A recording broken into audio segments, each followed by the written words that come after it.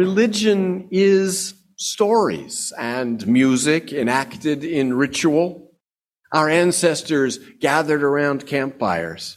There would be drumming and dancing and chanting or singing, and there would be storytelling. The stories helped them make sense of themselves. The stories told the people's history. They would tell of how the world came to be and how the plants and animals came to be and how they themselves, the people, came to be. They didn't know how the world and life came to be, so they guessed, using imagination to fashion a tale that seemed to them to have some credibility, to make sense of their experience. And we do the same thing today. Long ago, people attended to the stories of the wise ones in long cloaks called shamans. Today, we attend to the stories of wise ones in white lab coats called astrophysicists. Our story today is that there was a singularity 14 billion years ago that expanded into the universe as we know it. Our story today is continually revised by the results of experiments that we designed for the purpose of learning things that would compel us to revise our story. The astrophysicist story has a lot more math in it than the shaman's story of old. But our story, like the ones our first storytelling ancestors told, has at its heart mystery. We don't know what made the singularity happen, and our early ancestors didn't know what force had brought forth the soil and mountains and rivers, sun, moon, stars, plants, animals, and themselves. It all began in mystery. The old stories and the new story alike begin in mystery, and then it unfolds. When the unfolding involved something that didn't seem to fit what people could do, or what animals or plants could do, what the earth or sky or wind or fire or water could do, the storyteller brought in another character with an agency that could do what otherwise seemed undoable. We might translate the name of that character as Spirit or Great Spirit. It was something mysterious, and there were a lot of very different stories about it.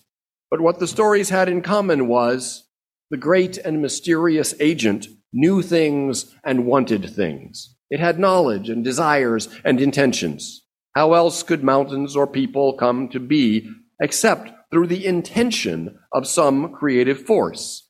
It turns out there is an answer to that question, but it's an answer with a lot of it. The stories and the music and the dance were done in a way, or with ritual. There were ways maybe that our ancestors influenced knowledge. There were ways connected to this mystery, powers and intent. It helped them with the mystery they couldn't control or influence. And we continue today to gather music, a little, and to tell stories about where we come from, help us know who we are. Different religions have different stories, different rituals, different moral codes, different music. Aren't so much different, all headed up. They aren't so much different paths headed up the same mountain as different paths headed up different mountains. But they are all religions, which means they have stories, music, and ritual to convey a sense of who we are, what is our place in the family of things, what is ours to do, and what we are here to try to be. Who are we? Where do we come from? And why do we share in practices of, at this time of year, Thanksgiving? Therefore, we will today retell the ritual story of Thanksgiving. It is that time of year, so let that story be today retold. But we Unitarians are not only a storytelling people, as all people are. We are also a story-revising people, continually updating our story in light of new evidence, new understandings, and new sensibilities. Our openness to change and new evidence, our readiness to revise, is a distinguishing characteristic of our liberal faith. So when we retell again the Thanksgiving story, we will be considering amendments as we go. I call this storytelling session to order. Storyteller, you may proceed. Our story. The Pilgrims were not the first people to land on the shores of New England. The area was first discovered in 1524 by Giovanni de Verrazzano, who explored the Atlantic coast from Florida to New Brunswick. The chair recognizes the delegate from Norwalk. Please come to the microphone.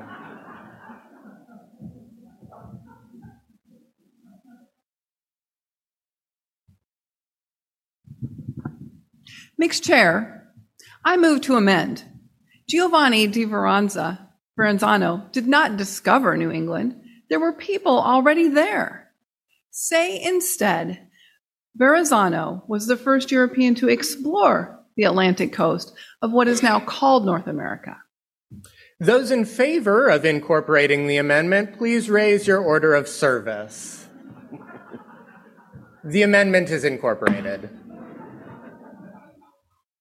Let's back up further then and say who did discover this land.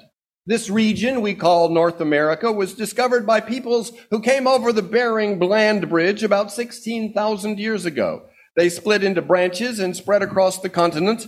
These were the discoverers of our land. The chair recognizes the delegate from the south side. Mixed Chairman, move to amend. These people did not discover this region either.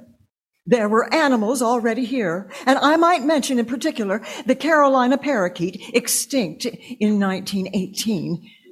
I'd nominate them as discoverers of our region. Perhaps we should just remove the word discover altogether. Oh, yes, that's the amendment I propose. All in favor of striking the word discover, raise your order of service. Amendment is incorporated. As they split into branches and spread across the continent, one of the branches, about 14 or 15,000 years ago, became the first humans to inhabit the area we call Massachusetts.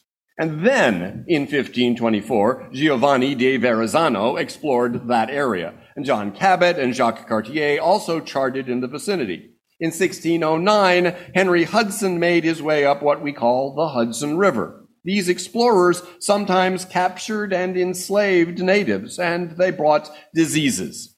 Europeans had developed immunity to these diseases, but the natives had not. The Wampanoag, for instance, in 1600, numbered 50,000 to 100,000, occupying 69 villages scattered throughout the region that is now southeastern Massachusetts and eastern Rhode Island. The plague from Europe killed up to 2/3 of them. Many were also captured and sold as slaves. In 1614, a Wampanoag boy named Tisquantum was abducted from his village, Pawtuxet. Tisquantum was sold as a slave in Spain, then escaped to England. After several years, Tisquantum was able to get back to Turtle Island, what we call North America. When he returned to his village, he discovered there were no other surviving Pawtuxet. The rest were either killed in battle or died of disease brought from Europe. And then, in 1620, the Mayflower landed at Plymouth Rock, bringing 102 pilgrims. The chair recognizes the delegate from Clive.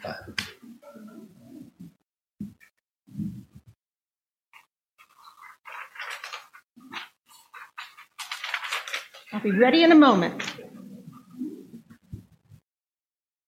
Mixed Chair, point of factual clarification. Did these people call themselves pilgrims? Fact checker. They did not. Not until the 20th century did pilgrim come to refer to the people who came over on the Mayflower. They called themselves saints. Well, it's disrespectful to call them something they didn't call themselves. I move we call them saints.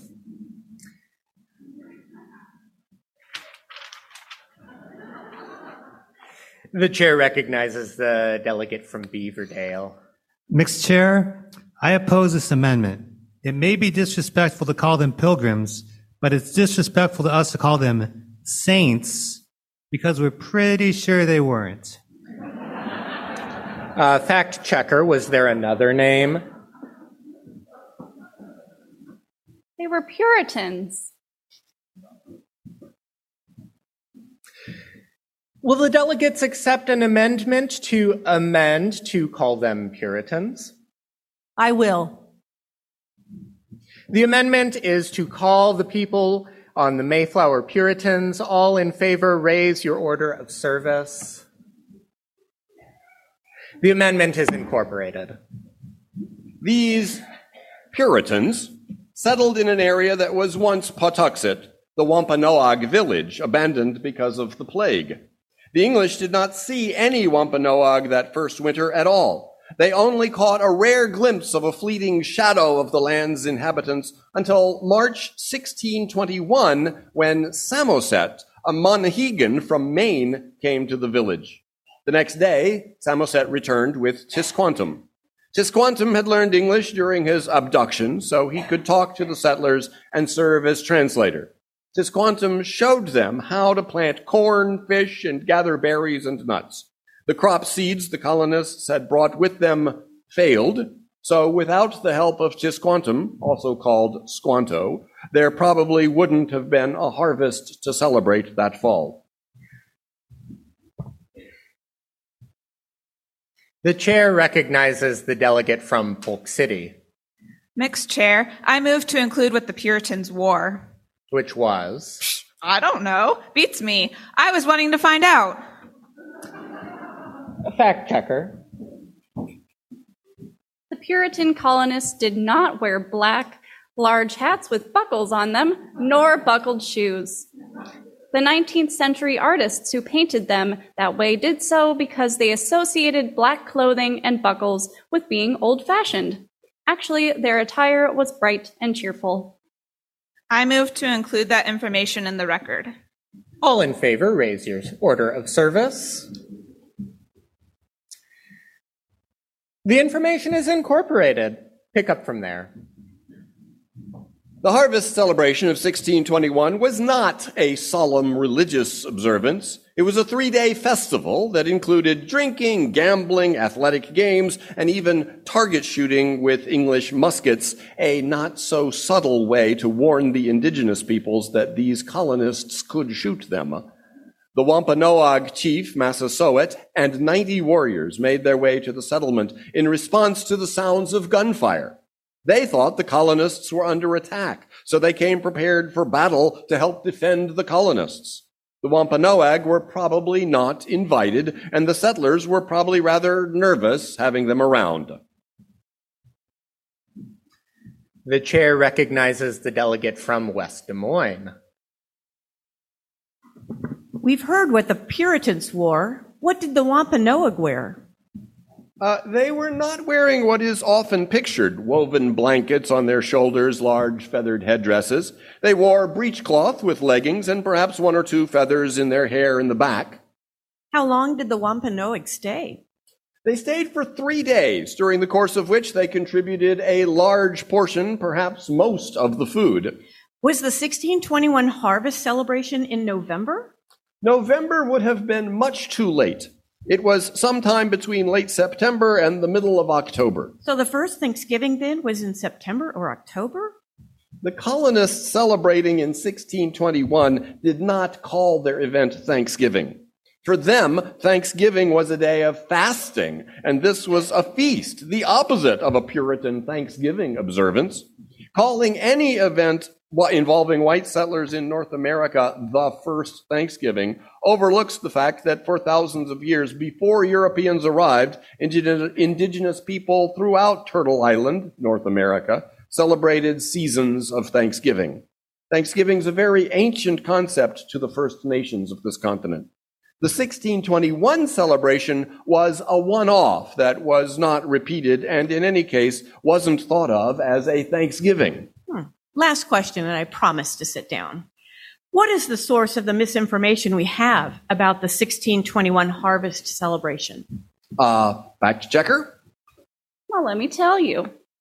Everything we know about that 1621 feast came from a description in one letter by colonist Edward Winslow. That letter was lost for 200 years. After it was rediscovered, a Boston publisher, Alexander Young, in 1841 printed up the brief account of the feast. Young dubbed the episode the First Thanksgiving. White Americans, craving a romanticized story of their past, latched onto it. And that's the story of how we got the story.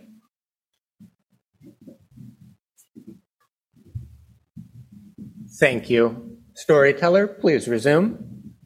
The first European recognized Thanksgiving came in 1637, when Governor Winthrop of the Massachusetts Bay Colony proclaimed a day of Thanksgiving.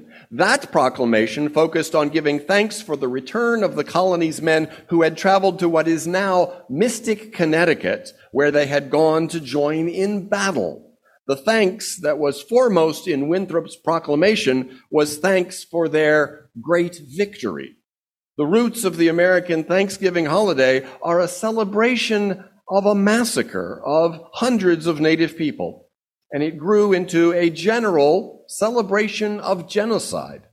For example, a proclamation of Thanksgiving in 1676 thanks God that the heathen natives had been almost entirely wiped out in Massachusetts and nearby. Thanksgiving proclamations a century later continue to be connected with war. In the midst of the Revolutionary War, the Continental Congress issued Thanksgiving proclamations each year from 1777 to 1784. Thus was the way paved for Abraham Lincoln in the midst of the Civil War to make Thanksgiving a U.S. national holiday. Lincoln set the U.S. national holiday of Thanksgiving as the last Thursday of November. The chair recognizes the delegate from Johnston. Mixed Chair, I move to include how the holiday moved from the last Thursday of November to the fourth Thursday of November. All right. Would the assembly like to hear how the holiday moved from the last Thursday to the fourth Thursday? All in favor, please raise your order of service. Very good. All opposed? The motion carries. Okay, it's like this. 5 times out of 7, the fourth Thursday in November is the last Thursday. The other 2 times, like this year, November has 5 Thursdays, and then the fourth one is not the last one. The holiday moved from the last Thursday to the fourth Thursday in 1941. Franklin Roosevelt made the change because November 1941 also, like this year, had 5 Thursdays, and by moving the holiday up 1 week, he gave merchants a longer Christmas shopping season every year with 5 Thursdays in November. The chair recognizes the delegate from Waterbury. Mixed Chair, I move the following resolution. Resolved, that those present at this worship service of First Unitarian Church of Des Moines give thanks for all the good in our lives and all the blessings we enjoy. That we remember also the pain and loss of the indigenous people, and that our list of gratitudes include thanks that we have the capacity to face the truths of the past, to learn from them, to love others better, and love the rich diversity of humanity and of life.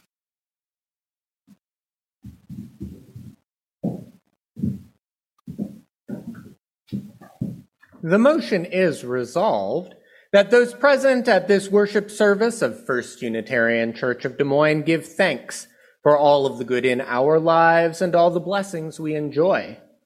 That we remember also the pain and the loss of indigenous people, and our list of gratitudes include thanks that we have the capacity to face the truths of the past, to learn from them, to love others better, and love the rich diversity of humanity and of life. Motions of this type require a second. Is there a second? We have a second. All in favor of the motion, raise your order of service. All opposed? The motion carries. Seeing no one else at the microphone and there being no further business at this assembly, this storytelling session stands adjourned until it's time to review our Christmas story.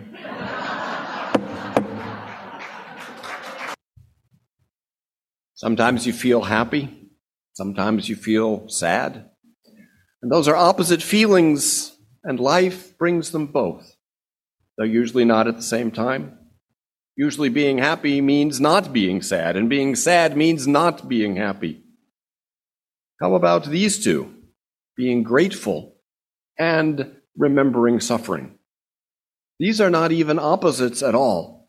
They are the natural expressions, the natural extensions of each other. There is much to be grateful for. Air. Take a breath and be thankful for air. Thank you, air. And we have trees and sunshine to be grateful for, and the beauty of this world. Cardinals and nuthatches and chipmunks. Thank you, trees. Thank you, sunshine. Thank you, cardinals, nuthatches, chipmunks.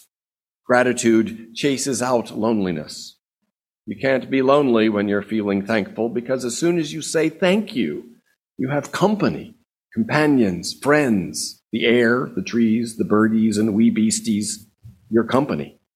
And compassion also chases out loneliness. Caring about other people, caring about whether they suffer and are treated unfairly, chases out loneliness. Compassion brings other people into our lives, even if only in our imagination. We have company. Thankfulness recognizes the companionship that's all around us. Compassion reaches out to extend our companionship outward. For as the world is our good company, it makes us want to be good company for the world. So gratitude and compassion, thankfulness and remembering suffering and unfairness are not opposites. They naturally go together, for they are both about having company in our life. We are not alone. We have the companionship of everything that we are grateful for and everything we have compassion for. When I was a child, the extended family always had a few unrelated guests gathered around the table for Thanksgiving dinner each year.